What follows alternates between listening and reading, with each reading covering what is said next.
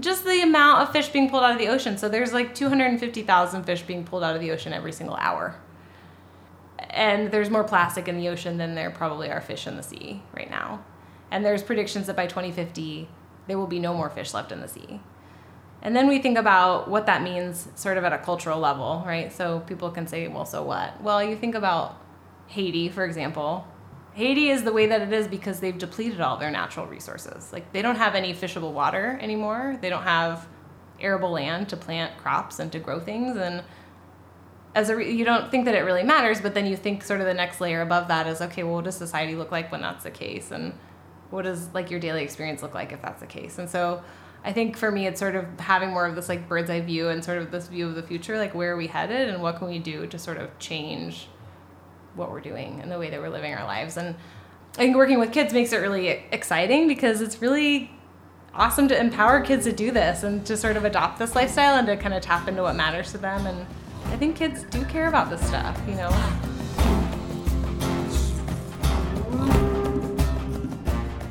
That was Dr. Monica Davern, and this is the Yogi Triathlete Podcast. Hey, YT community, welcome back to episode 69 of the pod.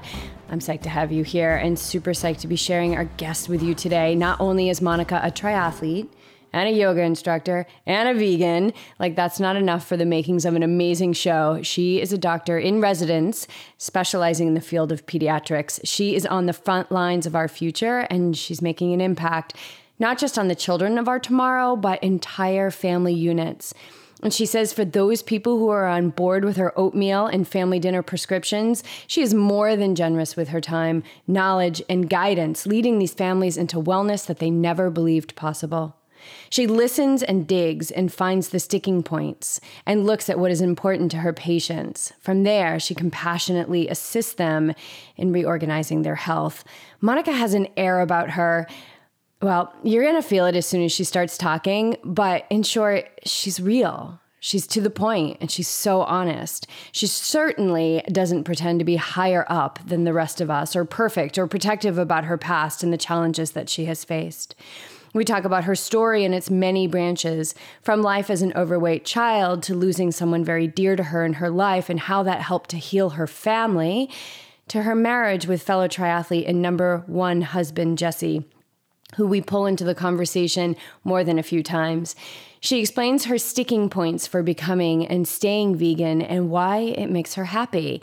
And we get to the divine path that fell into place, which brought her to medicine. Another story of perfectly timed events that quickly took her life into a new direction from Tulum to Thailand. But if there's anything to take away from this episode to share with your friends, families, and fellow parents, it's her exquisitely simple equation for developing the healthy palate of a child. It's so simple. It's so simple that it's almost hard to believe, and it's something that you can start anytime with your family. But that's the issue here, folks. The issue that overcomplicates so much of our lives. It's not believing in the simplicity of what it takes to eat healthy, live well, and choose the high vibe. When we work with our athletes and clients, whether that be getting on the bike after a crash or healing a spousal relationship or providing a healthy meal on a consistent basis to themselves and their families, it all comes down to very simple components of mindfulness and a return to simplicity. Breakfast, lunch, and dinner do not have to be complicated, and the sacred ritual of nourishment was never intended to be stressful. So if you're struggling with your life situation, all or parts, we are here to support you. Yogi Triathlete is the holistic performance coaching company of myself, Jess, your host, and my soulmate co-host and head triathlete at YT, BJ. We work one-on-one with our athletes to achieve greatness. We provide them with the how and the why that is so often left out and the tools to be the masters of their mind. And we are accepting new athletes now, and it's never too early to start preparing for your next finish line or too late. I've been finding athletes are really benefiting from mindfulness sessions with me during their taper to ensure that their mental game is on point come race day. This podcast is a limb of YT, and it's the place where every week we share the stories of people looking, finding, and living their purpose. Thank you everyone who has generously donated on Patreon to support the show. And if you haven't seen it already, we've uploaded a recorded Skype video with Monica where we talk about the implications of dairy and the latest research that is critical for new moms to have in their knowledge bank. So check that out. If you've been thinking about becoming a patron, your support will give you the access to exclusive and early release content like this. And a big shout out to everyone who's left a review on Apple Podcasts. Brittany, Jennifer, Money Mike, love that handle, dude. Lauren and Matt, our power couple from Philly, and Long Blonde Ponytail, to name a few. You guys are all amazing. Thank you so much for taking time to share your experiences. Each review is so different and genuine to you, and we are so grateful for your contribution in our mission to create a better world. We are doing it, you guys. We, as in all of us, together. The collective consciousness of Yogi Triathlete is a force, and we will not be stopped. And speaking of a major Yogi Triathlete force in the world, let's get on with our chat with Dr. Monica Davern, the one and only Happy Vegan MD.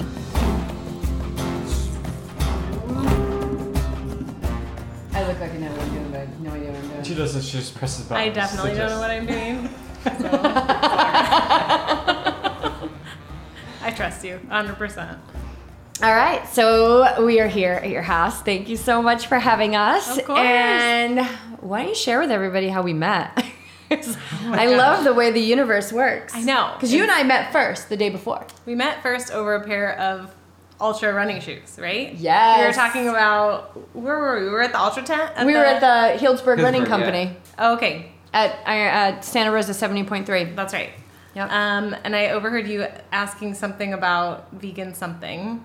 And I looked, and were you wearing a pair of Ultras? Yeah. Okay, and I looked at your shoes and I was like, you're wearing vegan shoes. Yeah, you're like, those And shoes I are got so vegan. excited about it because I used to run in those and I loved them. And yeah, so then like it just sparked this great conversation about, you know, We had like and this running this triathlon. 3-minute like vegan power We were instant combo. friends. We were instant friends. Yeah. And then you walked out of my life until Until the The very next next morning. day when you were right next to us in line to get on the bus, and I was so happy to see you. And then we were all instant friends again. we were standing in the pitch dark getting our shuttle bus to the lake for the 70.3. Monica turns around. She was like, hey, we met yesterday. And now we're here at your house, and your husband, number one husband, we just officially heard from Dr. Michael Greger that your husband is the number one husband. That's right. Sorry, BJ. I have taking it in that. You're number I'll two. take number two. You'll I'll be number two. And we're in your beautiful house. I'm looking at the skyline of San Francisco right now. And Jesse made us these incredible beet burgers, which I'm now going to have to recreate for cookbook number 2. And of course, I'll give you some credit as my inspiration. But they were amazing. And we had, what'd you put in those black beans? There was a spice in there. Yeah. So the black beans. We're bringing them in. You actually made those, Monica, a while ago. That we made, Oh, so they were old? Well, we make big batches and freeze them. Oh, those were the ones I froze. Oh. Yeah, so I think it was a little apple cider vinegar was like Yeah, the main that's the spice secret now. ingredient. Ah, those were And good. do you soak the beans and cook them yourselves, or are they? Yeah, we canned? soaked them. You do. Mm-hmm. And then we cooked them. I didn't soak them in the vinegar, though. I just used that when I cooked them. Okay. Yeah. And then just whatever spices you have on hand. Because they were really good. Yeah, they were awesome. So we had a Thanks. delicious dinner. Yeah. And now we're here diving in because after we met you, this is what we do now that we're podcasters. We meet people and then we start to stalk them. And then we found you, and you are the Happy Vegan MD. And we're like, That's it. what? Not only is she vegan and amazing, she's a doctor. And she's happy. And not only is she a doctor, I try to be happy. because we've had doctors on the show before, but what I love about you is that you're a pediatrician, and we get a lot of questions from our listeners, you know, parents who are they're eating healthy and they're transitioning, but you know, they don't know what to do, you know, for their kids and how to make those healthier shifts for them and all of that. So maybe we can dive in a little bit into that. But I want to get into Absolutely. your story. Okay. What should we get into the plant-based story first? Let's go. Yeah, Let's let's go do that. plant-based. Okay. Plant-based Yeah. story. Oh, wow. Okay. Then we're going to get into the triathlon story. The doctor story. The doctor story, I think. Okay. All right, cool. So the plant story is that basically I was never really that into eating meat. I think as a kid I just never really liked it. And maybe it's because I was ultimately going to be a doctor. I don't know. Maybe that was something that came to me much, much later in life. But I always just saw like anatomy whenever I saw anybody eating like a steak or chicken. It just kind of reminded me of like body parts for whatever reason. Because it was. Right, exactly. But even as a kid, that's not, I don't know if that's like a normal reaction. But yeah, like parents don't serve up, they serve up steak. They don't serve up, like latissimus dorsi. Yeah, exactly. Right. So for whatever reason, I was kind of just turned off by it, and I was never really that into eating meat. And I spent most of my life as like just a vegetarian for that reason. And then we moved out here. I was sort of like veggie curious, I guess you could say. And I was like, well, I've wanted to be a vegan for a while, so I'm just going to go for it and see how it goes when we move to California. Because for the first time, we weren't around our families all the time. And like both of our families are from Colorado. And I think that, for people that are trying to transition, that can actually be really hard because people around you are sort of used to you behaving in a certain way. And it can make some of these things more difficult. So I thought, okay, well, I'm just going to like dive in and go for it. And Jesse was pretty quick to follow like a few weeks later. And it's sort of one of those things where it's like the more you learn about this, the more you want to know and the more you are kind of surprised and repulsed in a way. And you it just makes the whole thing so much easier. And the behavior just becomes a magnet for itself, right? Like I don't have any desire to eat all these other things. Like I don't really look at milk products or dairy products as food necessarily anymore. The way that a lot of people probably presume that you do as like a plant-based person. So I think it's been really awesome. I think for me, it's just been more of a way to be more thoughtful about what you're doing and kind of like your role in society and your responsibility as like a human being and a citizen of the earth. And for Jesse, I think it's been really awesome too, because I think he's experienced a lot of like just changes in his own body and health and benefits like that. So, what was your relation? So you're vegetarian. I'm assuming you still had dairy. What was your relationship with dairy? Like, were you a cheese person? That's interesting. Was I a cheese? No, I was never really that into cheese. I liked like milk, and I really loved ice cream. He's thinking you have a selective memory right now. So when I was in college, number one husband's not buying this. So when I was in college, I actually have to confess, I tried to be vegan for like a while in college, but I would get drunk and I would eat the ice cream at my sorority in the middle of the night. And that goes out the window. Right. Yeah. So I think ice cream was always like the big pull. Like that was BJ. I'm totally an ice cream person, but I love vegan ice cream. So it's like a whole new food group in our house, which is awesome. So did you go right from the ice cream to the vegan ice cream, or was there like a lull, and were you craving it? Or? I don't know. I can't remember now. I think out here nowadays there's just like so many good choices that you can find that are dairy free. Yeah, you're in California. Not only you're in California, you're in the Bay Area. Totally. So I think it's been really an awesome transition, really for our marriage too, because I feel like it's something that, I don't think most people don't really realize like how personal food really is to them and what a huge part of your life it is. But really, like every time you sit down to eat anything, you're thinking about it, and you kind of have to put this new lens on all of that. And I think for us, it's been something that's been really just great for our relationship. Like it's something that I feel like it's like a value that we share, and it's pretty cool. And you discover it together, like you've been discovering it together. So when we headed out on our trip, one of the biggest questions I was getting was like, how are you going to eat plant-based on the road? And how are you going to do this? And I never even gave it a thought because it's a non-option for me. Like, of course I'm going to eat plant-based, and we're in America, right? We'll figure it out. Although there were a couple places we were, I was like, whoa, we are in the hollers. But when you travel, how do you do it? Have you run? I guess what I'm asking is, like, have you run into any problems that would validate anyone's concern of being plant-based, especially like if they travel a lot or something like that?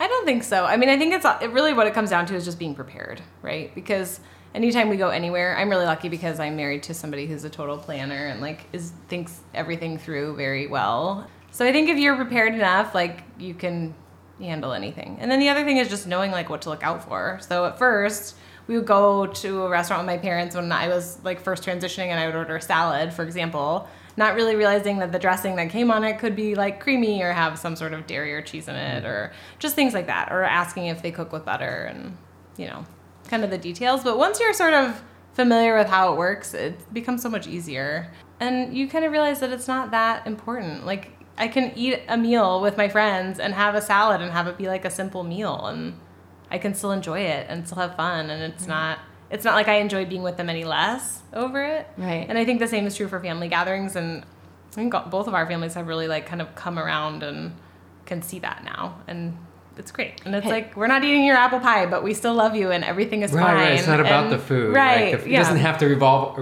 around the food. Exactly. Like, there's much more to it, right? Isn't it? Totally. The whole thing is like community and engaging with people. Yeah, and staying in alignment with your values. You know, when I talk to people about mindful eating, no, I'm not even talking about being plant-based, but mindful eating, like around the holidays, especially Thanksgiving, which is just such a gluttonous holiday. It's so, like we were just saying before we turned the mics on, like, it's just not my jam. And I'm famous for ditching my family on Thanksgiving a lot because I just it's stressful. Yeah, I don't agree. I don't agree with all the suffering that happens in the slaughtering of the turkeys, and for what? Oh, there's Clark. Clark's outside and he's peeking in the window. Cute. He's like, wait a minute, they're podcasting and I go to the podcast. He can hear my voice, I'm sure.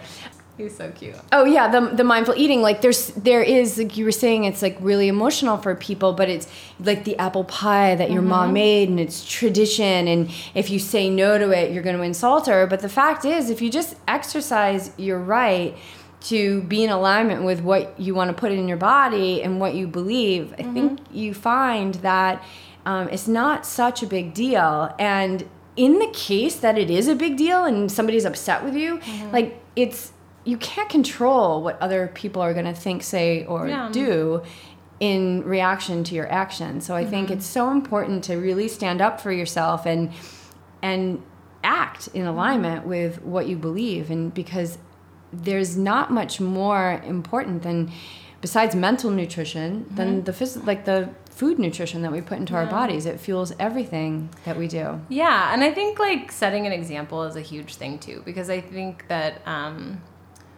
I think one of the things that my family has noticed is they see like how happy we are, and they see that we make this really fun and we put a lot of thought into it. And, you know, I think if you bring that to these family gatherings, like if you kind of infuse it with joy a little bit, people kind of see what you're doing and they're like, oh, I wonder what that's all about. And they maybe are more curious about it. And I feel like at least people in my family have totally come around. I mean, my dad is basically vegetarian now. And the day that he stopped eating meat, I was like questioning the laws of physics. Like, does gravity still apply? Like, am I dead? I don't know. And it's been a long time for him now. I think it's been probably a year or so that he's had anything, like any meat at all. So he eats cheese still, but obviously he's they're watching you and they're seeing what you're doing. But have you been, as a doctor, have you been educating them? Have you had an agenda, or has it? Yes, she's shaking her head. So how do you feel like you've influenced them? But I think what I even want to dive into more, it's like we see people doing things. Like I see families walking around Carlsbad Village and everybody's like having their ice cream cone, and like you, I look at it and I'm like, it's frozen mucus secretion. Like that's what it is. And nobody would buy it if that was on like strawberry mucus secretion. Nobody would buy that.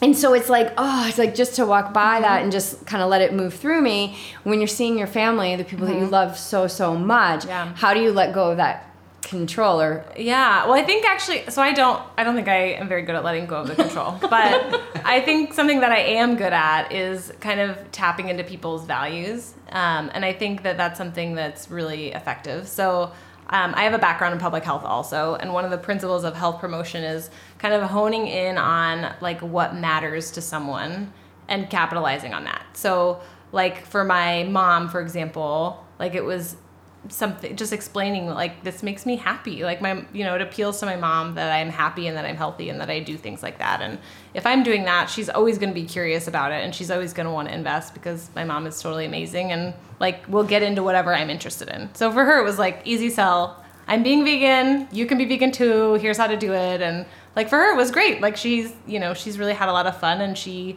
thinks through these things, and she'll make vegan recipes for us every time we come home, and it's awesome.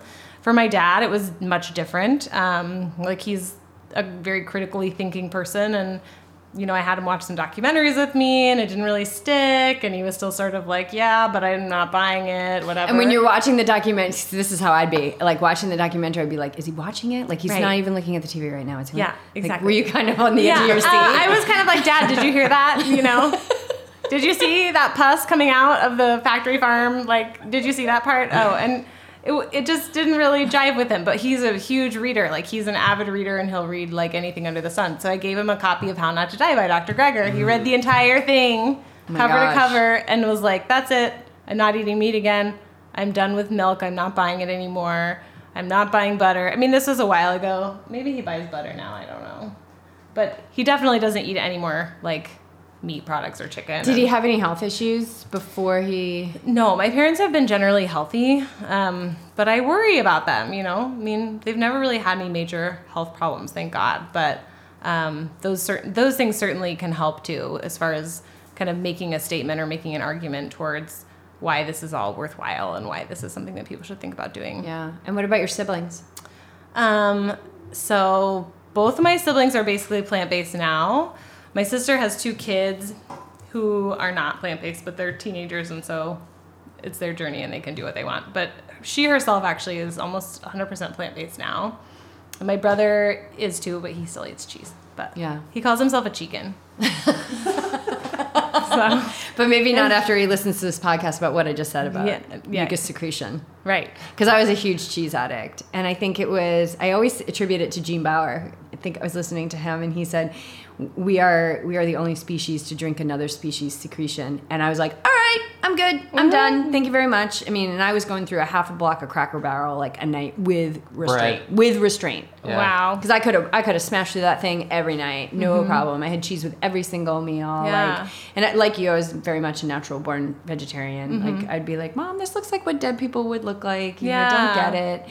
That said, I had plenty of bacon and burgers in my life as well. But yeah, that was the last piece. So, yeah, that's what we find. Like, even your family, BJ, eating healthier. My family is pretty much all plant-based at this point. Awesome.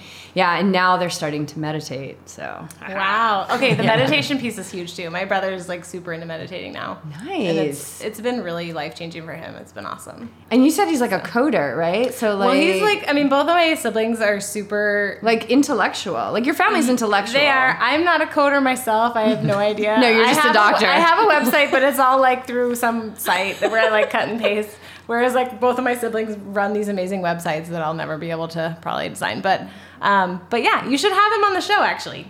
Oh, that's right. Tryrig.com. That's right. He does Check it super out. cool He stuff. just came out with a new aero bike and some aero brakes that are super sweet and yeah. Oh my God! Tell us a little bit more. Like a preview. Of this, you know what? This come. audience is gonna love him. So tell us a little bit about it because you've told me about him before, and he sounds amazing. Okay, so he is my big brother. His name's Nick, and he was an attorney. So he actually like went to Cal Law School and graduated that, and then moved back to Colorado and was doing a few different things, and then started to. He was always really into triathlon and did a bunch of tries and a couple Ironmans too, like in law school. And then decided that he wanted to start like reviewing triathlon gear. So he made this website that was basically like a forum for reviews of different like items that you could buy. So like wetsuits and brakes and all these things. And I think over time you kind of realize like these things are good. Like these products are really good, but I think I could do better, you know? And he's super smart. He's probably like the smartest person I've ever met. And so eventually started designing his own like components and stuff like that. So I think the first thing he came out with was the brakes, which are super awesome. What are they called? So his brakes are the Omega brakes. The Omega brakes, yeah. A bunch of the pros are riding them.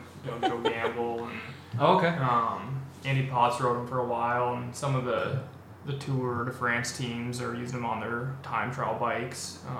Is it the material that they're made of? They're magnet. So like they're it's like the shape of it goes on the front of the bike so that it's aerodynamic at all. Like it doesn't stick out at all. It's basically flush with the fork. It's a front pole or a center pole brake. Okay. But they're super easy to like install because the whole piece fits together as a magnet, and then They're not disc brakes. They're like the rubber ones. But and since then he has a whole line of aero bars. Oh, that's so cool. And frames. He's in Colorado, right? Yeah.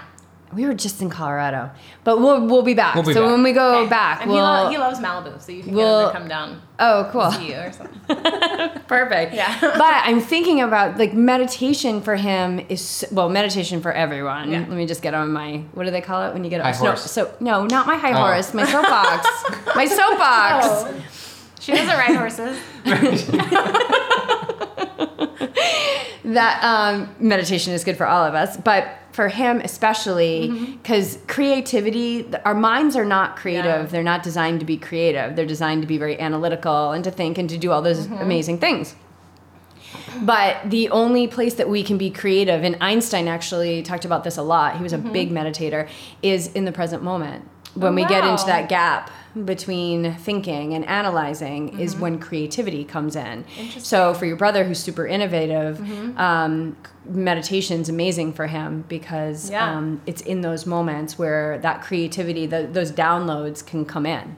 That's awesome. And he can create the next amazing thing for the triathlon community. Yeah, I love it. that's so so keep awesome. meditating, Nick. Yeah, Nick, keep it up and we're going to get you on the show. Okay. So how long have you been... when did the Happy Vegan MD, when you're like, all right, this is my role now? I think it was like very shortly after I actually became vegan. So I was like, okay, I got to sustain this. Like, I'm all in. Yeah, and I think it was because not only was I learning so much more about just the significance of like all of these things, but mostly about the planet. Like I feel like for me, everybody has like the sticking point. I think if you talk to a lot of vegans, like what's the thing that kind of keeps you hooked in and what's the thing that matters the most. And I think for me it's just like this responsibility of like us as people to the planet and like it's the sustainability, and there's so many things happening and so many changes that are happening that are really scary to me. And it's so much more than just the health benefits, because I mean those are so much more obvious and so much more tangible, but I think if you think about like a higher value, I think that for me, that was kind of the sticking point. So I wanted to do something that would help kind of spread awareness, because I felt like for me, it was bringing so much joy, and it was something that really changed my relationship with food. Because, like in med school, I probably weighed a solid 10 to 15 pounds less than I do now. And I'm not a giant person, but I think I had a really unhealthy relationship with food. Like I had a lot of anxiety around it, and that had been something that had gone on my whole life. Like I was overweight as a kid, which people don't believe, but when I was a kid, it was really different. Like I was a kid that got bullied for being overweight and stuff like that. And so I had never really had like just I didn't feel like I had like a normal relationship with food ever until that will I scar adopted you. a plant-based lifestyle, right? And so it was just a different way to think about it. And it was something sort of like you cast your vote every time you sit down, and like I'm casting my vote for a sustainable lifestyle, a healthy lifestyle, all these things. So I just kind of wanted to share awareness, and I just wanted to create space to sort of like have my thoughts be out there and sort of have the journey be more of a, a transparent experience. And so that was sort of where the website came from. But it's funny because I don't code or anything, so I don't know much about it, but that's okay. It's been fun. Yeah. We don't expect you to do everything. So for people who, and I think that especially with the release of Cowspiracy, the whole environmental impact is really, it's gaining major awareness, but a lot of people still don't understand. And maybe they've heard it. Maybe they've heard people say, like, if you call yourself an environmentalist, like, you should be vegan and blah, blah, blah. But can you share some things that really became your sticking point, or things that really like, oh my God, I can't believe this is happening? Yeah, I think, man, where do I even start? I know, there's a list. Just the oceans, I think, is a big one for me too. Like, so I was born in Miami, Florida, and I've like always loved the beach. Just finding out like the significance of seafood, for example, because seafood had always been okay with me. Like I was somebody who didn't really eat steak or chicken, but I would be okay with like fish. Yeah, and you grew up by the ocean. Yeah. But like, just the amount of fish being pulled out of the ocean. So there's like 250,000 fish being pulled out of the ocean every single hour. And there's more plastic in the ocean than there probably are fish in the sea right now. And there's predictions that by 2050, there will be no more fish left in the sea. And then we think about what that means sort of at a cultural level, right? So people can say, well, so what? Well, you think about Haiti, for example. Haiti is the way that it is because they've depleted all their natural resources. Like, they don't have any fishable water anymore. They don't have arable land to plant crops and to grow things. And you don't think that it really matters, but then you think sort of the next layer above that is, okay, well, what does society look like when that's the case? And what does like your daily experience look like if that's the case? And so I think for me, it's sort of having more of this like bird's eye view and sort of this view of the future, like where are we headed and what can we do to sort of change what we're doing and the way that we're living our lives. And I think working with kids makes it really exciting because it's really awesome to empower kids to do this and to sort of adopt this lifestyle and to kind of tap into what matters to them. And I think kids do care about this stuff, you know, even if they don't know the details or the examples or can't tell you about the numbers. I don't know. For me, that's sort of the most important part. But so many people we talk to, and I'm sure you get it too, like I'm totally plant-based. Well, I still do fish. It's like I thought dairy was the last to go for people, but I really, like, for so many it's fish because they don't feel that, you know, it's harmful because, you know, very much like the cattle farms and the pig farms, it's out of our sight. We don't see it.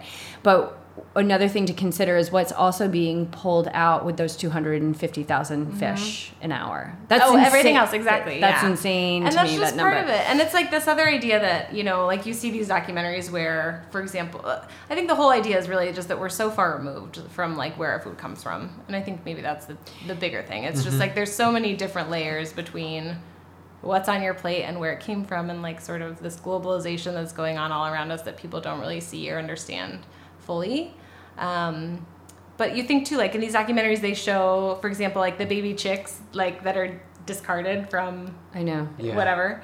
And they kind of like are funneled down this big, like a trough looking thing. And they're funneled down into this thing that like chews them up or whatever. And they're all alive. And I remember seeing that and thinking like, that was a tough one for me too. This is like, you would imagine those things in the barrel that are coming down to be like bike parts or like, you know, a cog in a wheel or something, but they're not. They're like they're like they're creatures. They're souls. And there's something so not right about that. Like it's so wrong. And there's your chicken McNugget. Exactly.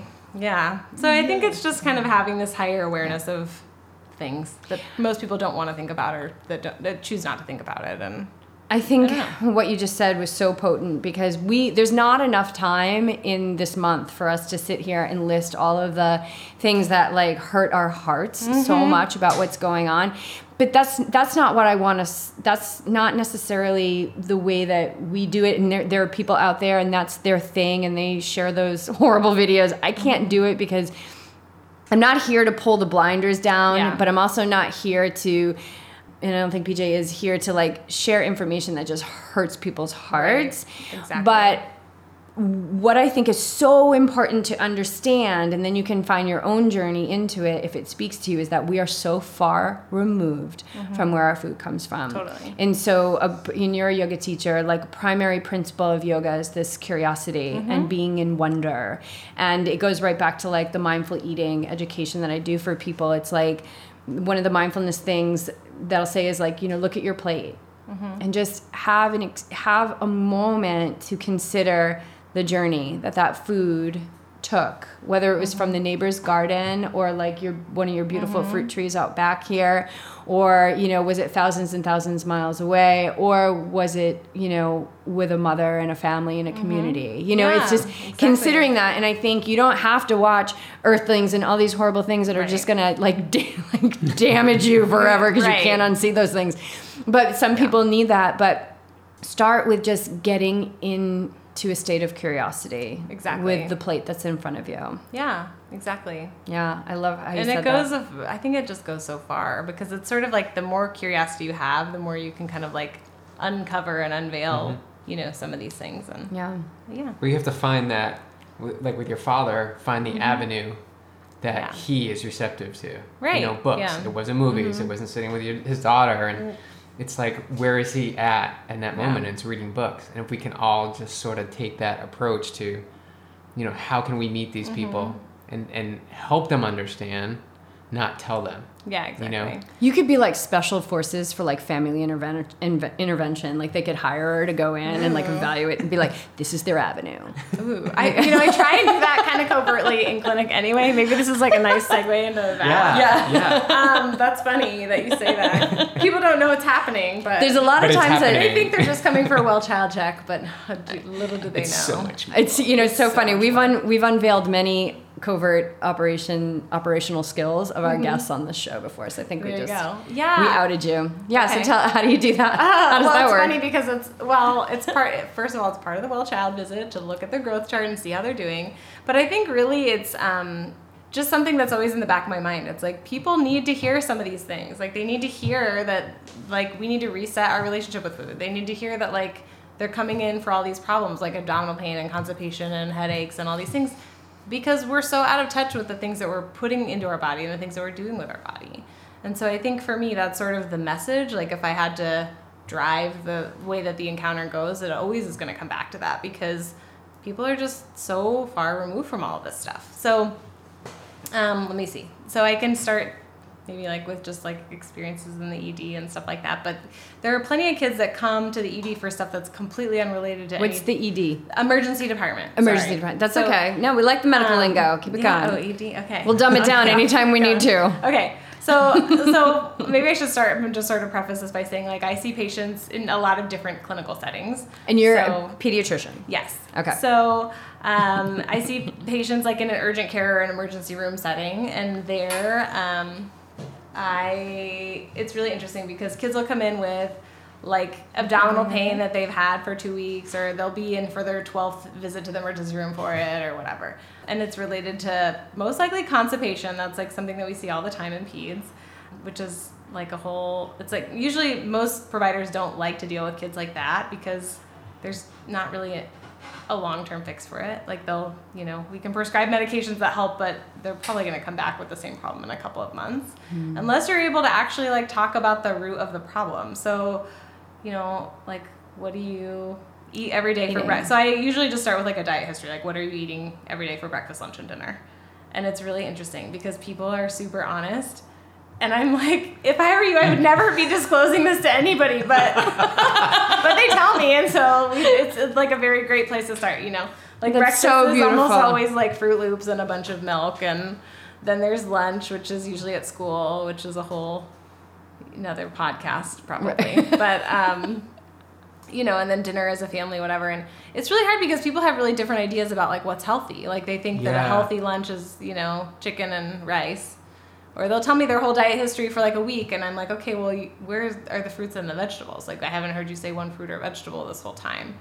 And then they kind of get embarrassed, and they're like, oh, blah, blah. And then the other approach that a lot of parents take is they'll just kind of blame the kid. Like, oh, well, he doesn't eat anything besides hot dogs. Or he only likes to eat sugary snacks and soda. And I'm like, well, but your kid is 4 years old. Like, who is in charge, right? Like, somebody is connecting this kid with all of these things. And so it's kind of just mapping out like where the problems lie and seeing kind of where is there wiggle room, and kind of getting the parents to realize what they can do to actually kind of reset a lot of these things. But the other part is that it has to be something that the family does together. So like in clinic is another place where I see a lot of kids, and a lot of times there the parents will come in sort of identifying these problems themselves. They'll say, I think he's overweight or she's overweight or whatever. And I think the most important thing is kind of bringing in all of the family members, because it's just not a fair choice to say, well, I want my kid to eat healthy, but I'm not going to do it myself. And so you kind of have to introduce this whole new set of rules. And it's really interesting. Like, I think people kind of go through a lot of, you kind of have to help people shift the way that they think about some of this stuff. Because they're so ingrained to think, carbs are bad. Mm-hmm. Fruit is bad. Fruit is bad. Calories in equals calories out, which we all know is not necessarily the case exactly. And so low-fat dairy is great, is sort of the rules of thumb that people walk in with, and kind of working with them to change it. The interesting thing is that I feel like I've seen some kids that have really experienced significant change and that are actually on a healthy track now. So it's pretty great.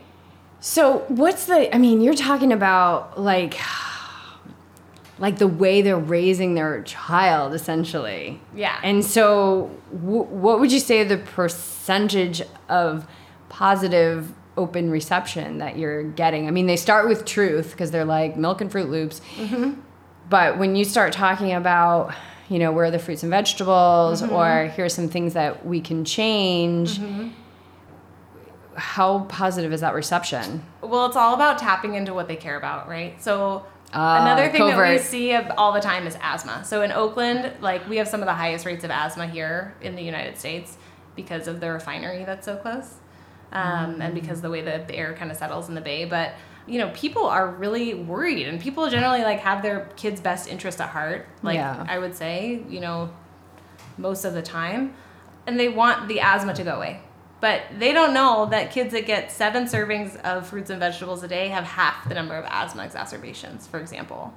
And so kind of shedding some of the light on that, then you can kind of open the door to talk about other things. And it's like, well, what are you eating at home and what are you doing? And so I think for me, it's kind of finding any channel that will get to the heart of the issue, because we know that like so many of these problems can go away forever if you eat a healthy life, like a healthy diet, plant-based whole food lifestyle, and do all these things. And so that didn't make any sense. That was like a total grammatical run-on sentence, but you're amazing. You know what I'm saying? We're gonna keep going all night. We're going in all nighter with this one. We've got way more to pull out of you. We can edit some of this. Okay. Anyways, so I guess that's sort of how I try and approach it. And I think that actually, the parents that I'm actually able to engage in a conversation about that, the majority of them are totally into it and will really make some of these changes. And I think part of it is warning them too, like, okay, well, this is what I want you to do. This is the recipe that I'm prescribing you. Like, you're gonna go home and get rid of the Fruit Loops, and you're gonna have oatmeal with whatever kind of fruit your kid wants to eat for breakfast. And then for lunch, you're gonna have an avocado sandwich, and you're gonna pack their lunch and you're gonna send it to school with them. And then for dinner, you're gonna cook as a family. You're gonna like let your kid go to the farmer's market with you and pick out some stuff, or you're gonna like plant a garden in your backyard or in the window or whatever, or read a book about vegetables. I don't care what you do, but you're going to make it fun, and then everybody can kind of engage and do it together. The rules apply to everybody in the household so that everybody kind of does it together. And the families that are able to engage and get that far come back and they're so happy, and it's really cool. I mean, it's probably one of the most gratifying things that I get to see, but it's neat, So you're a doctor working in a hospital, you're seeing these kids, like there's a time frame here on these visits, isn't there? Like, yes. How are you having these conversations? Like, what does that time frame look like? How are you having these conversations? And are there colleagues that maybe wish you weren't having these conversations? Actually, it's funny because so I'm having these conversations, and I think when people engage, like I will because you can't help yourself. Like, there's no way. You know a pathway to health. Right. You have to share it. Yeah. But I think when parents are engaged in this, like I become much more generous with my time. Like I'm happy to sit there and just talk to them and tell them all the things.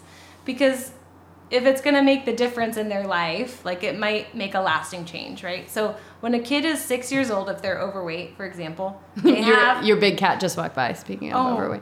The gray one the overweight one? The white one. Oh, he's kind of gray with like white legs.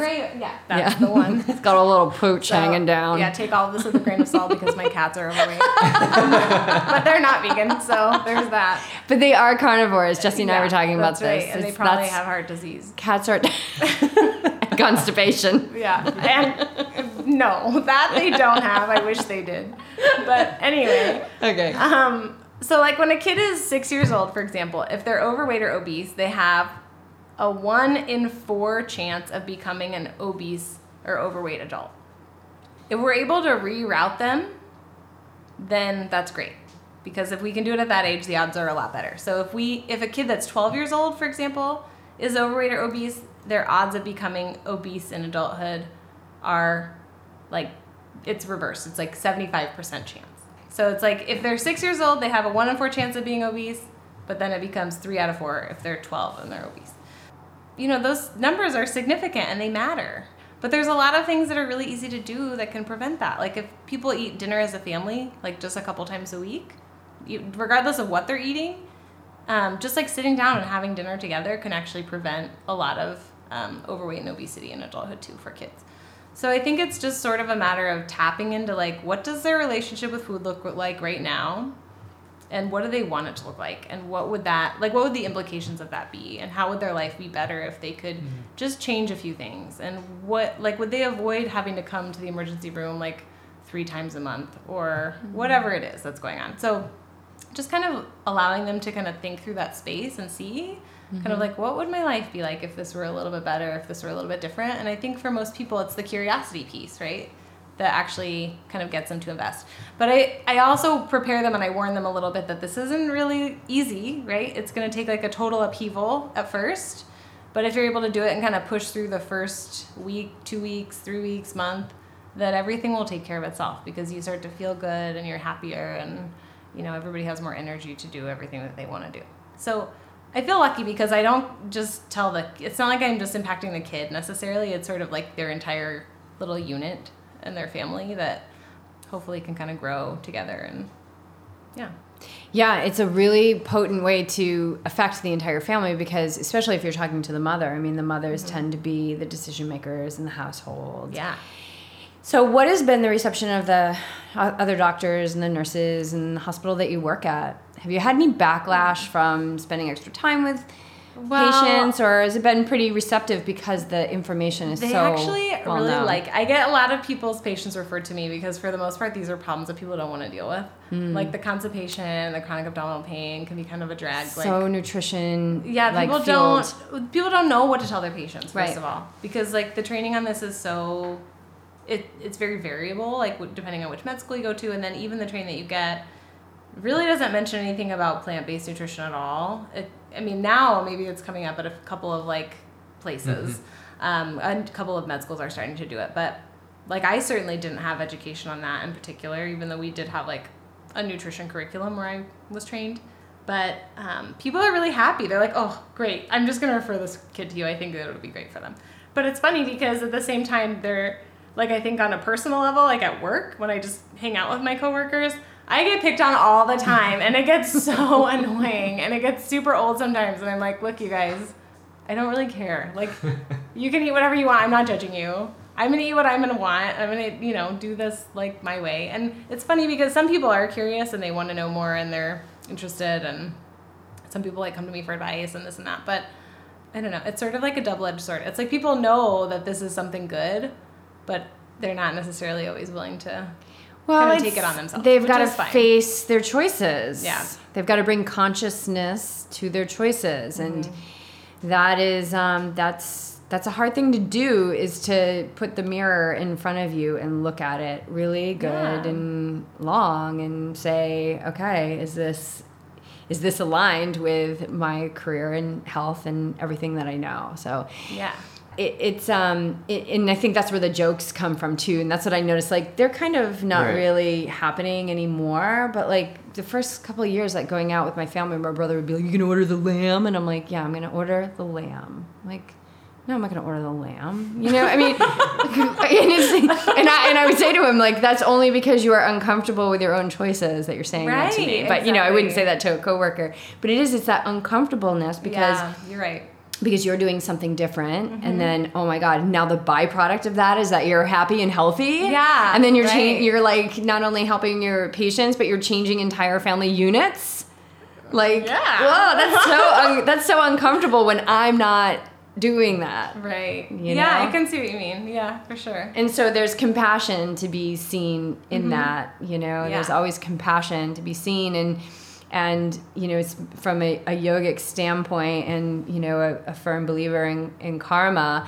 I look at that. I mean, even murderers, I don't forgive the act that they did, but they are going to pay the price big because karma is a major bitch.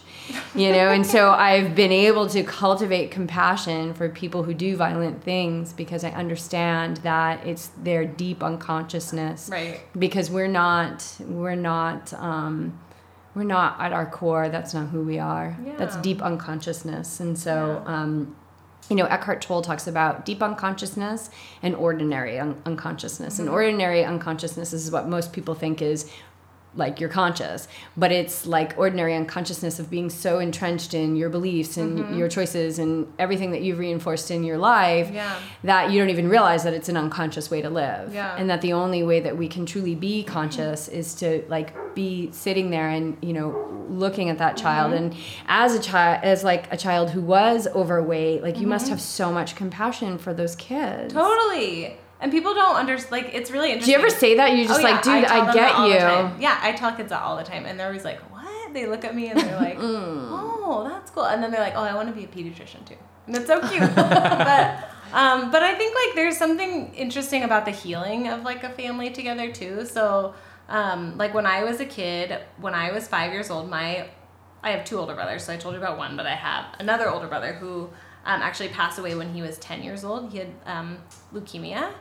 And after he passed away was sort of when everybody in our family kind of was overweight. Like, I think after that it was something like this weird coping that a lot of families have. Oh, yeah. Like, because you had a huge loss, and it's like, I can't let go of anything else, so your body protects you. Yeah, even as like a 5 or 6 year old kid, you do that, you know? Totally. But it was really interesting because when several years later, my sister started running cross country in high school, and my mom started running to like spend time with her.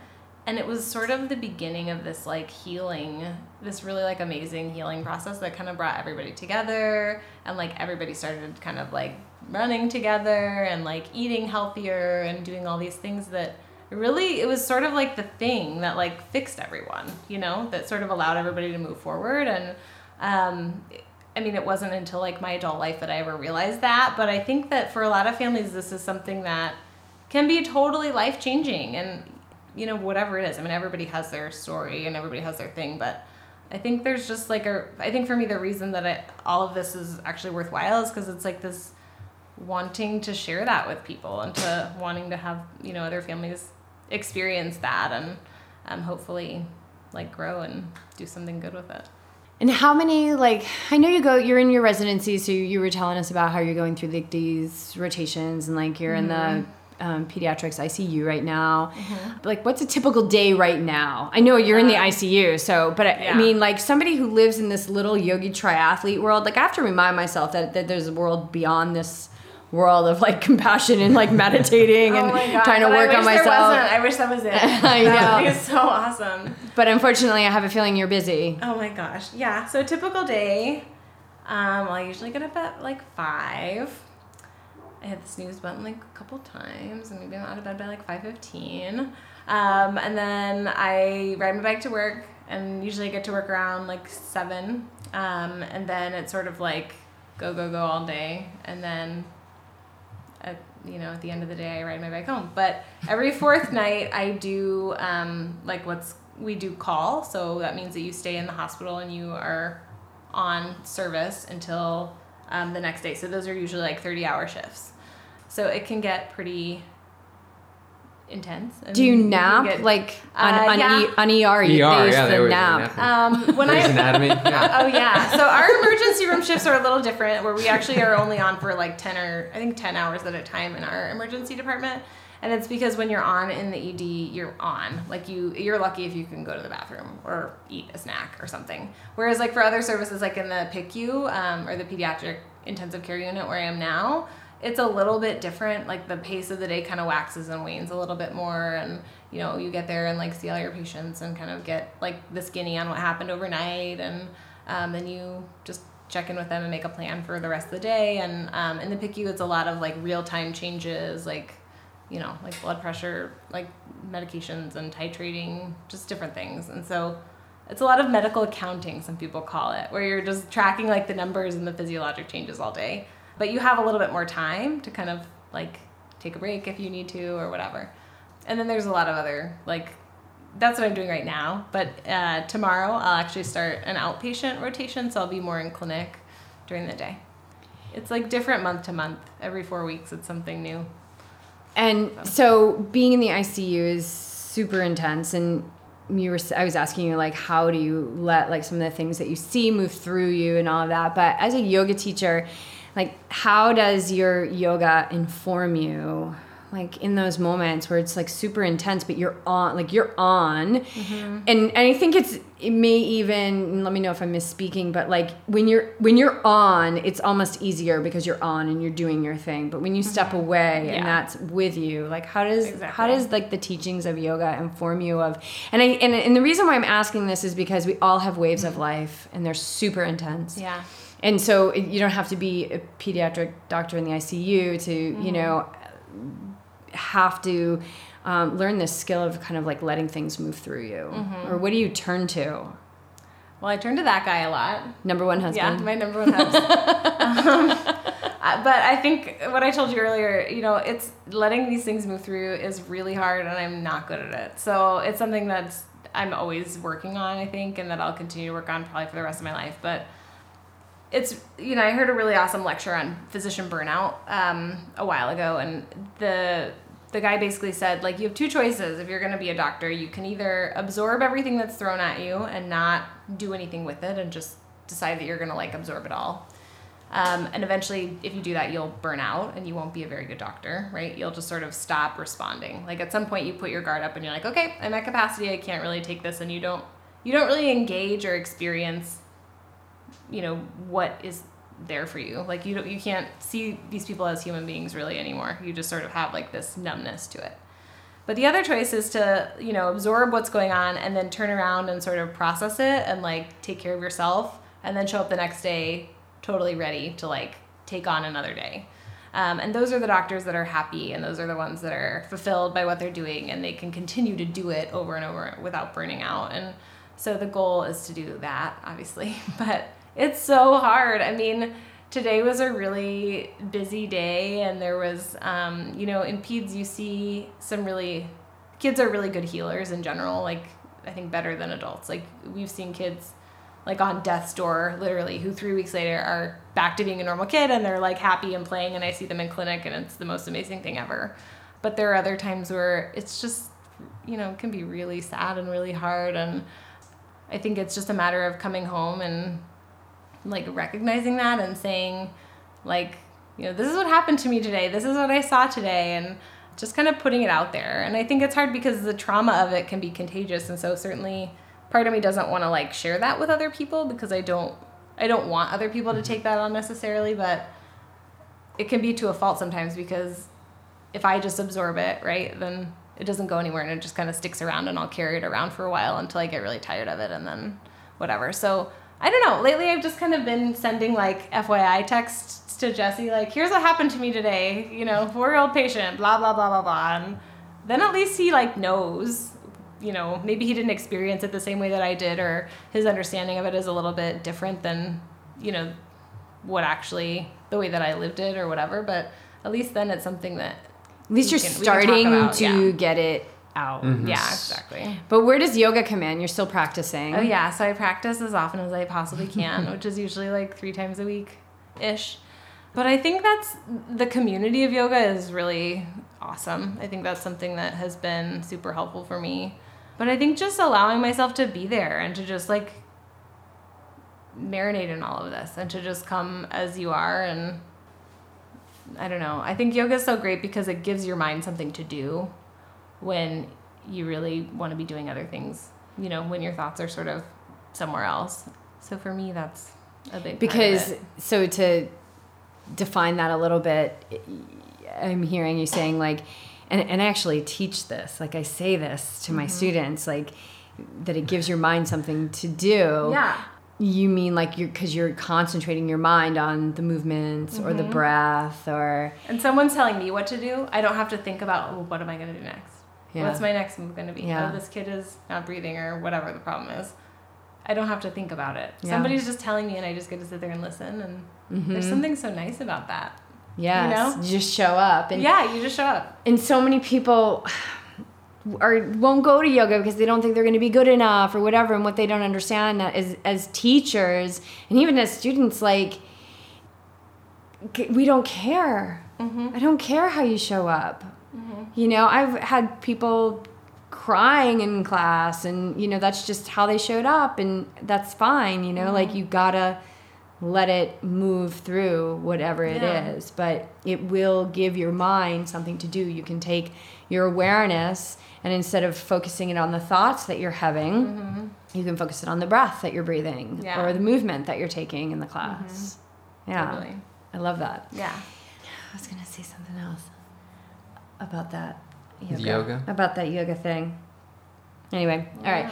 I want to get into triathlon too. Yeah. Okay. But wait, when did you know you wanted to be a doctor? Oh, okay. This is a long story. When you were dissecting the animal parts on your plate? No. It's funny because I actually had I had like a quarter life crisis before I decided to be a doctor, but I had no idea. Had several. It's really funny actually because I was in the CU School of Architecture like at first when I first went to college, which is like a really competitive program, and it's 5 years long, and it's like really hard to get into it, and it's great. And I was like, oh, I don't want to be in college for 5 years. I think I'll do a science major instead, which was like so stupid because then I was in college for like 12 years after that. Anyway, so I did, I went to CU Boulder, got my undergrad, and then afterwards was kind of like, well, what am I going to do with a physiology degree? It's 2008. No one wants to hire anyone, and they definitely don't want to hire somebody with a degree in physiology. So, like, what am I going to do? And it's so crazy that we were literally, like, right down the road at that time. So we were living in Sobo. Like, yeah, and I was teaching yoga, right? So I was a yoga teacher way before I was ever a doctor. Oh, my God. I probably came to your class. If you were teaching at Core Power Yoga, were you teaching in Boulder? Yeah. At that table Mason? The one on Baseline? Baseline. Yeah, that's where we used to go. Yeah, teacher training there in 2006. I know, crazy. And that was so great. I mean, I did that like, it was just sort of on a whim, and it was like life-changing. It was amazing.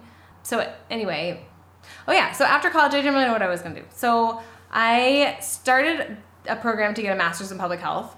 And I took a couple classes. It was like at UC Denver in the city.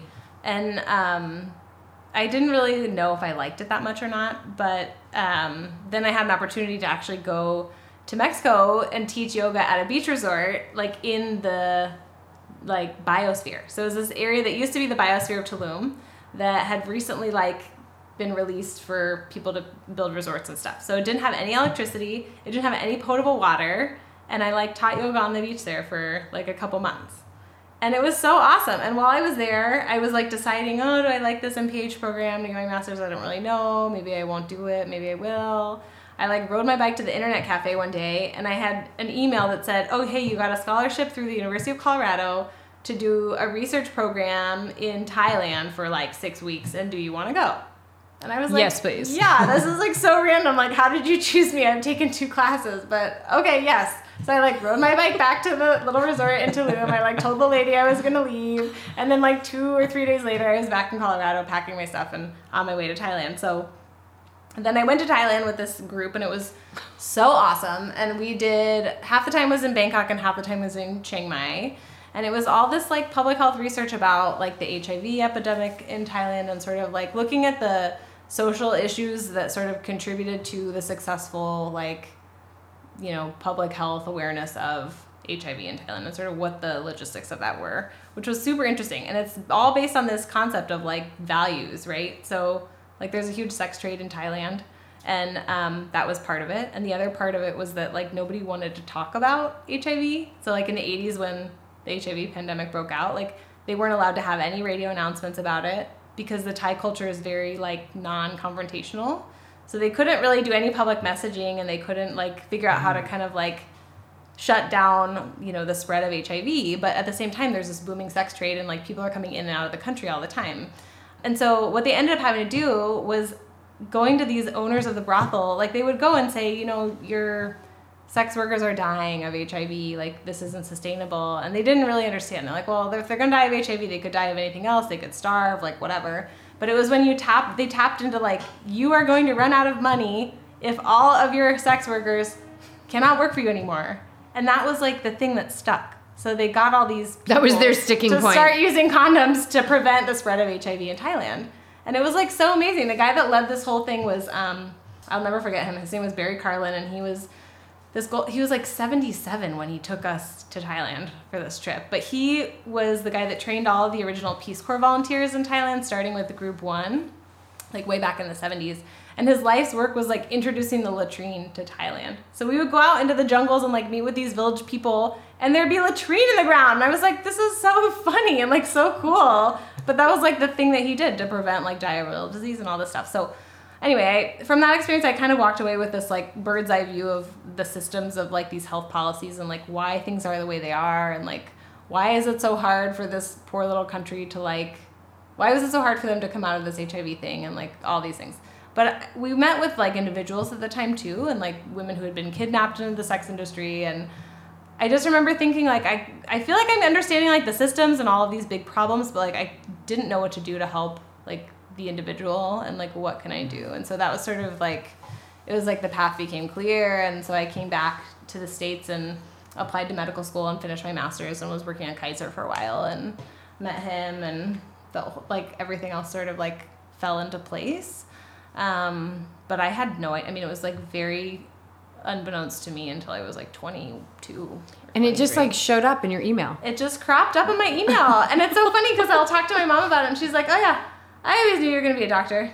I could have told you that. I was like, why didn't she say anything? Like the whole time I was like kind of floating around not knowing. School. Yeah, I'm like, Mom, you could have like said something.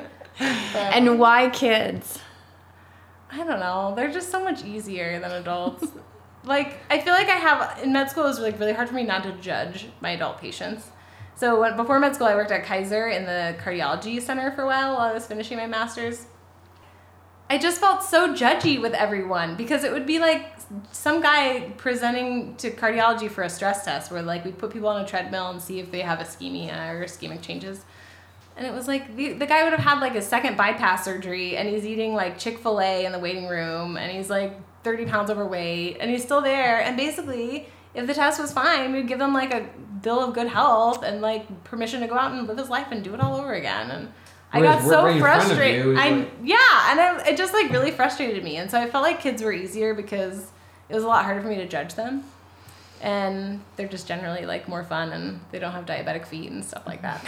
So those are the honest to God reasons. But I also just like love kids and have a lot of fun with them. So I think it's a good fit. I feel like you're having such an impact on the entire family because you're not just talking to the kid. You're not like, okay, kid, go call Uber and get yourself a ride to the, go get oatmeal, get the oats in the bulk. Like you're not, you have to talk to the head of the household. You have to talk to the parent. Yeah. But it's funny how many parents will blame their kids, right? They're like, oh, he only eats this or he only eats that. And I'm like, well, who is really in charge? Like, I know. You're the adult here. I hear that all the time. And like, we don't have kids. Mm-hmm. So we're like, nobody's going to listen to us. But I'm like, I don't know. I mean, but we've got some friends whose kids eat pretty darn healthy because they created a healthy palate, exactly. And then, and nobody's perfect by any means, but I think it's funny too. So like the number of times you have to introduce a kid to a food before you can actually like tell objectively if they like it or not. Just guess. Like let's say your kid is 2 and you're trying to like introduce different foods. I would think like, I don't know, a couple times. Like 20. Oh. 20? Like 20 times before the kid will actually decide if they like it or not. So you just have to keep trying. Yeah. And that's it. I mean, like I tell parents. So they probably like try it once. No, great. Now. Right. Exactly. Now people are like, oh, 1 and done. Oh, they're never going to eat broccoli again. And then like a lot of them don't ever try again. But I generally just tell people like your job is to create a bunch of healthy choices and let your kid decide how much and when they want to eat. So like you don't ever force feed a kid. Don't like this idea of like the clean plate club. I think is like a horrible idea. And like I think God, my mom never like forced me to finish my plate, and I think that's one of the best things that she ever could have done. But like you don't want to create this weird pressure around food. Like you just want to make it fun and exciting and something that they enjoy and something that brings people together. So as long as all the choices are healthy, like they can have some, they can have all, they can have none. It's up to them. But just kind of creating that healthy environment, I think, is the most important thing. You just took all the complication out of how to get your kids to eat healthy. You provide them with healthy choices, and then what did you say? They can decide like how much and when. Yeah, they can choose how much. And I mean, it's nice to eat as a family. So family dinner is really important, and I think like making a ritual out of it is also super important. But like the amount of food and which ones and all that stuff, like you can let them decide, and that's fine. And you can invite them into your kitchen. I think a lot of people also feel like it's sort of this battle. Like they want to have, they want to create this healthy meal and they have like this agenda. regardless of what other people want or whatever their kids want. But I think if you are able to pull them into the kitchen, it's super easy. Like they get excited about stuff, and like you can give them $5 and go to the farmer's market and it takes the pressure off the person who's preparing the food, because there's a lot of like, oh, I have to make dinner for everyone now, and it's like, actually you don't. Like, bring everybody in. Yeah, like totally. they're capable humans. Yeah. Oh, and if right? I don't have the butter, then they're not gonna like it. And it's like, well, but who cares? Like, then they won't eat it. And right. Then that's fine. Exactly. Yeah. They'll get hungry and they'll eat eventually. Yeah. I like that. Yeah. That's and good. but it takes a while, right? You have to give it a little bit of time. 20 times. 20 times. Minimum. I think adults are like that too, actually, but we just don't admit it. It took me 20 years with BJ. No. 20 years for what? Get used to. Get used to new foods. No, he's good now. He'll eat anything. But Yeah, when I met you, you weren't eating. No. He was eating the weirdest combination of Yeah, foods. just some random stuff. We used to eat. It's on one of the podcasts. Yeah. Oh, really? You'll like go back. your You'll former listen to it. vices and all that. That's so funny. We used to eat. Those creep out every wanna- now and again. It was gross. We would eat tuna helper. Oh, so nasty. But can we talk about like the healing power of a vegan diet for a second? Yeah. Yes, Please. of course. Because Sorry, I say- when I met Jesse, when I met Jesse, he was like a meat-eating guy, like Colorado Springs, meat and potatoes, and he's always been a hockey player. And when we met, I feel like he had the skeleton of like, he had like the orthopedic structure of like an 80-year-old man, because he was like super fit on the outside and like strong and like jacked. But like I remember when we first started going out, we went couch shopping one day at IKEA. And after sitting up and down, like doing the squatting motion of like sitting on a couch, standing back up, he couldn't do it anymore. And his left hip was like completely swollen. And he was like, we gotta go home. You were can't do this." inflamed, He my was friend. inflamed. Yeah, and now he's out he's like training for an Ironman. I know, he's It's doing his so first crazy. Ironman. Yeah, and it was so funny because we used to do what we would call the 2-mile special around the neighborhood in Denver. Like, I've been a runner since I was pretty young, like since I was like 12. So for me, like 2 miles is kind of nothing. I'm like, I don't really want to go if it's only 2 miles, and I have to like come back and shower, and what a waste of time, whatever. But we would do this. I was like, okay, but if you really want to run with you. So we would do this 2-mile special around our neighborhood, and that was like his run for the day. For the week. For the week. Come on But in. now he's like just so awesome and so inspiring and this like Iron Man of a dude. So How pretty did cool. like, do you remember Jesse, do you remember like the changes in your health that you experienced, or did you feel a shift when you started to go vegan? Because it sounds like you went pretty quick. Yeah, so I think like kind of how Monica said that, you know, her change was more for the environment, and like globally, where I was maybe a little bit more selfish, and I tried it, and within, I'll say 2 weeks, I just felt this like transformation in my body where, you know, I wasn't having this like chronic lower back and hip pain, and, you know, I wasn't eating a ton of meat at the time, but I was eating cottage cheese by like the bucket.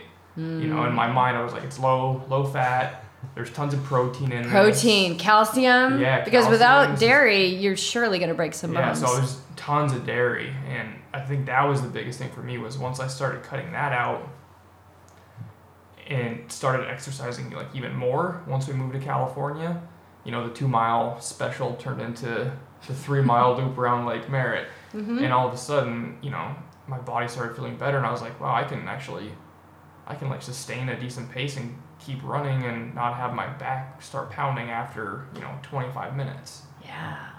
Because it's when you walk around with that chronic kind of pain, it's always in your mind, and there's always like a bit of a fear of like, oh, I'm going to tweak it, or oh God, if I do this, my back's going to hurt. I can't help my friend move because my hip's going to hurt and all of that.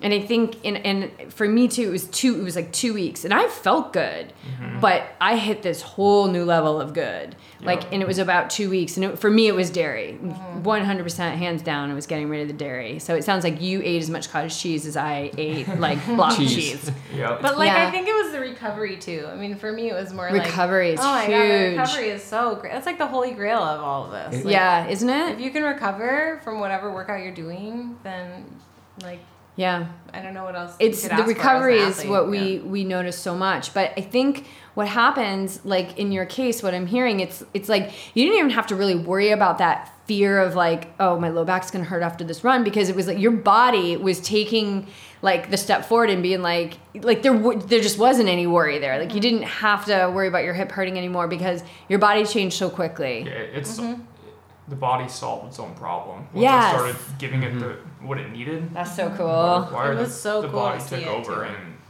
and it's been amazing. I mean, it's been like a little over 2 years for us now, and went from doing the 2 mile special with chronic back pain to one day he woke up and he's like, I think I want to run the San Francisco Marathon.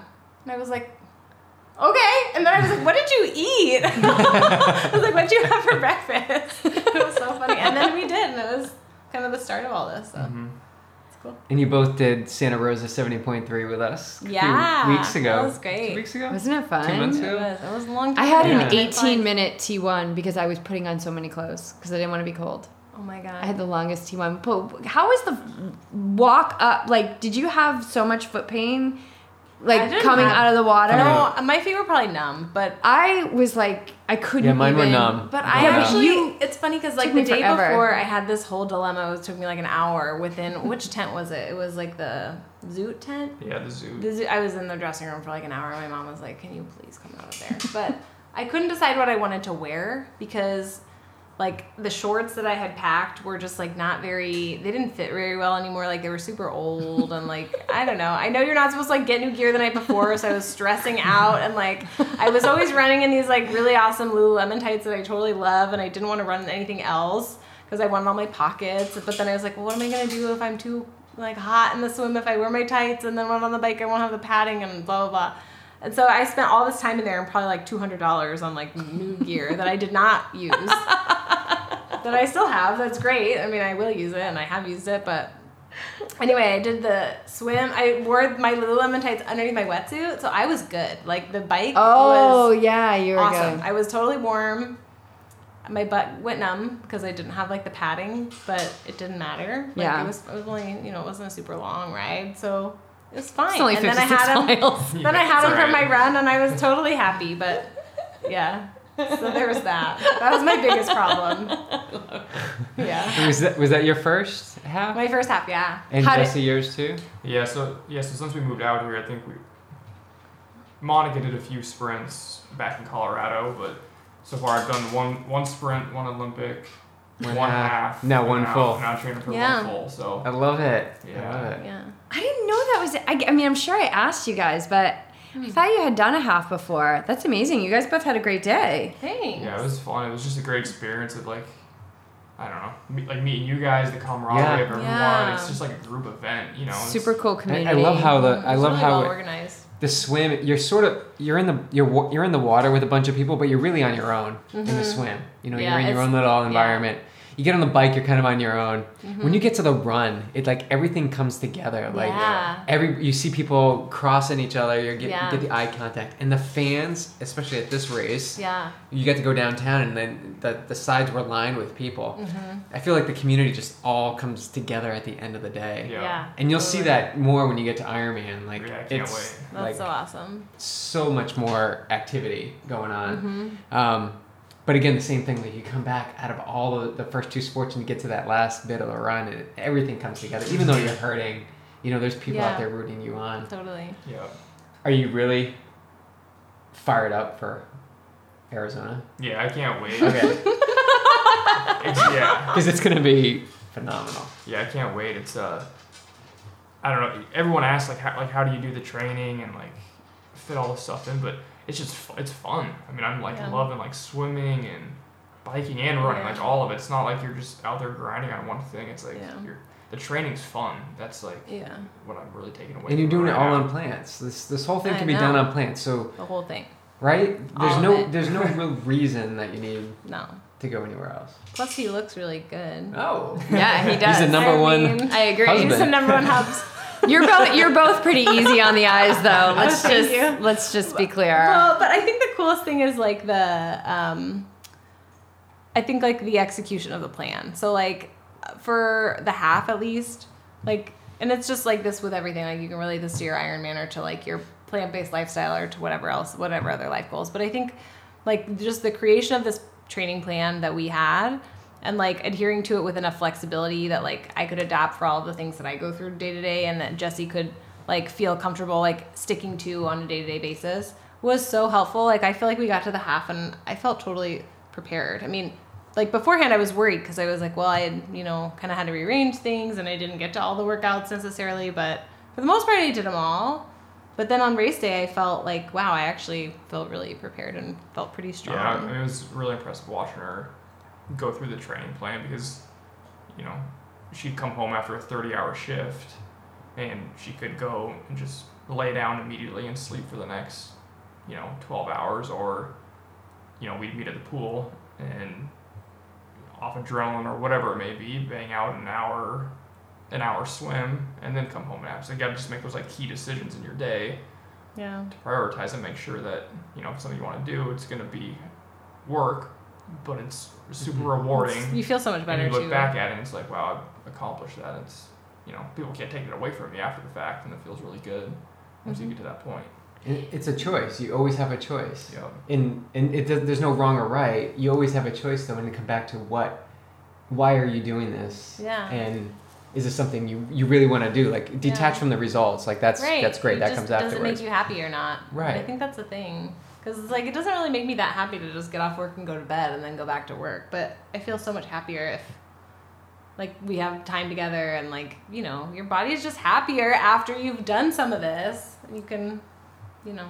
And the thing I love about triathlon is you're just moving it in different ways, you know, and then incorporate yoga. We're big believers in yoga and triathlon. Yeah. So for someone who like wants to do something like this, but they're like, I can't because I work really long hours. Like there's a few professions that I can't even list right now, but like that maybe is demanding as yours as far as like hours and being on and the intensity and what you're seeing. I mean, you're seeing like mankind like in its rawest form, you know, people coming to you because something is not right. Something is out of balance, you know? And so you've got the long hours, but also you've got, you know, the weight of everything that you're seeing. And so like, what would you say to somebody who wants to pursue, like wants to run that marathon or, you know, even a 10K, it doesn't matter what it is, but they think I can't do it because I don't have enough time. Like, what would you say to them? Like, what were some things that allowed you to get it done? Like you just did a half Ironman. That's a pretty big deal. Oh, thanks. Well, I think, I think you just have to think about what makes you happy. Like, if it makes somebody happy to sit there and, like, watch TV with their 4 hours off after work and, like, that's their jam, which I can't imagine that actually really is fulfilling for most people, you know, then, like, maybe that's what they get value out of and that's what they do. But I think for me, it was more about, like, feeling refreshed. Like, I don't feel refreshed and capable of, like, doing my job day after day after day if I can't like go outside for part of the day or if I can't like sweat, you know. And so I think that it's just a matter of prioritizing that. And so many people don't prioritize self-care, like, or sleep, for example, or things like that. And so like when I'm on call for 30 hours, like I prioritize that sleep. Like maybe it's only going to happen for an hour, but I will sleep at some point in the night when I'm at work. Like it's going to happen. Like it's never not happened. But you know, I think that, but there are plenty of people that I work with that will be like on and they'll just stay like the whole night and like they're just ready for anything and that's how they do it. And that's, you know, for me, I think that it's just prioritizing kind of those moments and kind of thinking like, well, what's going to make me the happiest in the end, even if I don't feel like doing it right now, you know? And I think that's so important for anyone who's a giver, right? You're there and you're helping others. You've dedicated your whole career to assisting others in living a better life, you know, and then sometimes literally like pulling them from death and helping them. And that's where Western medicine is so amazing to me. It's just like acute care is just, it's unbelievable and so grateful that we have it. But if we don't take care of ourselves, we can't take care of anybody. Totally. And I think that's how it comes down to like in relationships also. Like I think that we've both kind of found over the years, I mean, he's been through a lot with me, but like if I come home from work and I'm like, oh, we have plans and we're going to do this and this and this, and I don't get the 20 minutes or the half hour or the hour to like go outside and run or go to yoga or do something, then it's like we might as well not have had anything fun planned because I won't be in a good mood. And so it's the same thing. I think it goes both ways for both of us. Like just giving yourself enough space that like you have to kind of prioritize taking care of yourself. And if you don't, then nothing else will fall into place until you're actually like in a good sort of state of mind. So I think that's been a good learning for us. Yeah. I think that's a good place to end. Prioritizing your self-care. Yeah. Yeah. All you givers out there. Yeah. You givers. Yeah. And takers. I mean, maybe you should more givers. Not really prioritize the self-care as much. All right. Awesome. Yeah. You guys, thank you so much for having us at your house. This has been amazing. This is awesome. Thank you. And good luck with the rest of your training, Jesse. What's next for you, Monica? I'll see you in Arizona. Yeah, dude, totally. Maybe Mendocino.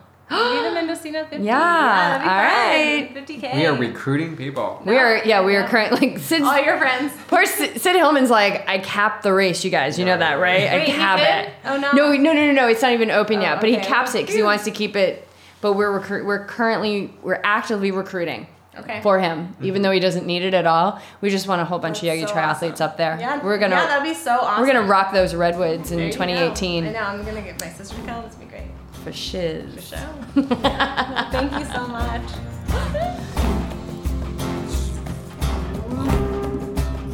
Dr. Monica, she's awesome, right? So full of life, funny, honest, smart, and clearly doing what she is supposed to be doing with her life right now. And what about Jesse's story of transformation from DNFing while couch shopping to the 2-mile special to his first Ironman this November in Arizona? I know Beej is excited about meeting back up with them at Ironman Arizona. So if any of you guys are racing IMAZ, please let us know. BJ will be planning some sort of YT meetup, and hopefully that will be in the form of pre-race yoga, which is becoming our staple offering for Ironman events, and always it is free. And even sooner, BJ will be racing Ironman Wisconsin this coming Sunday.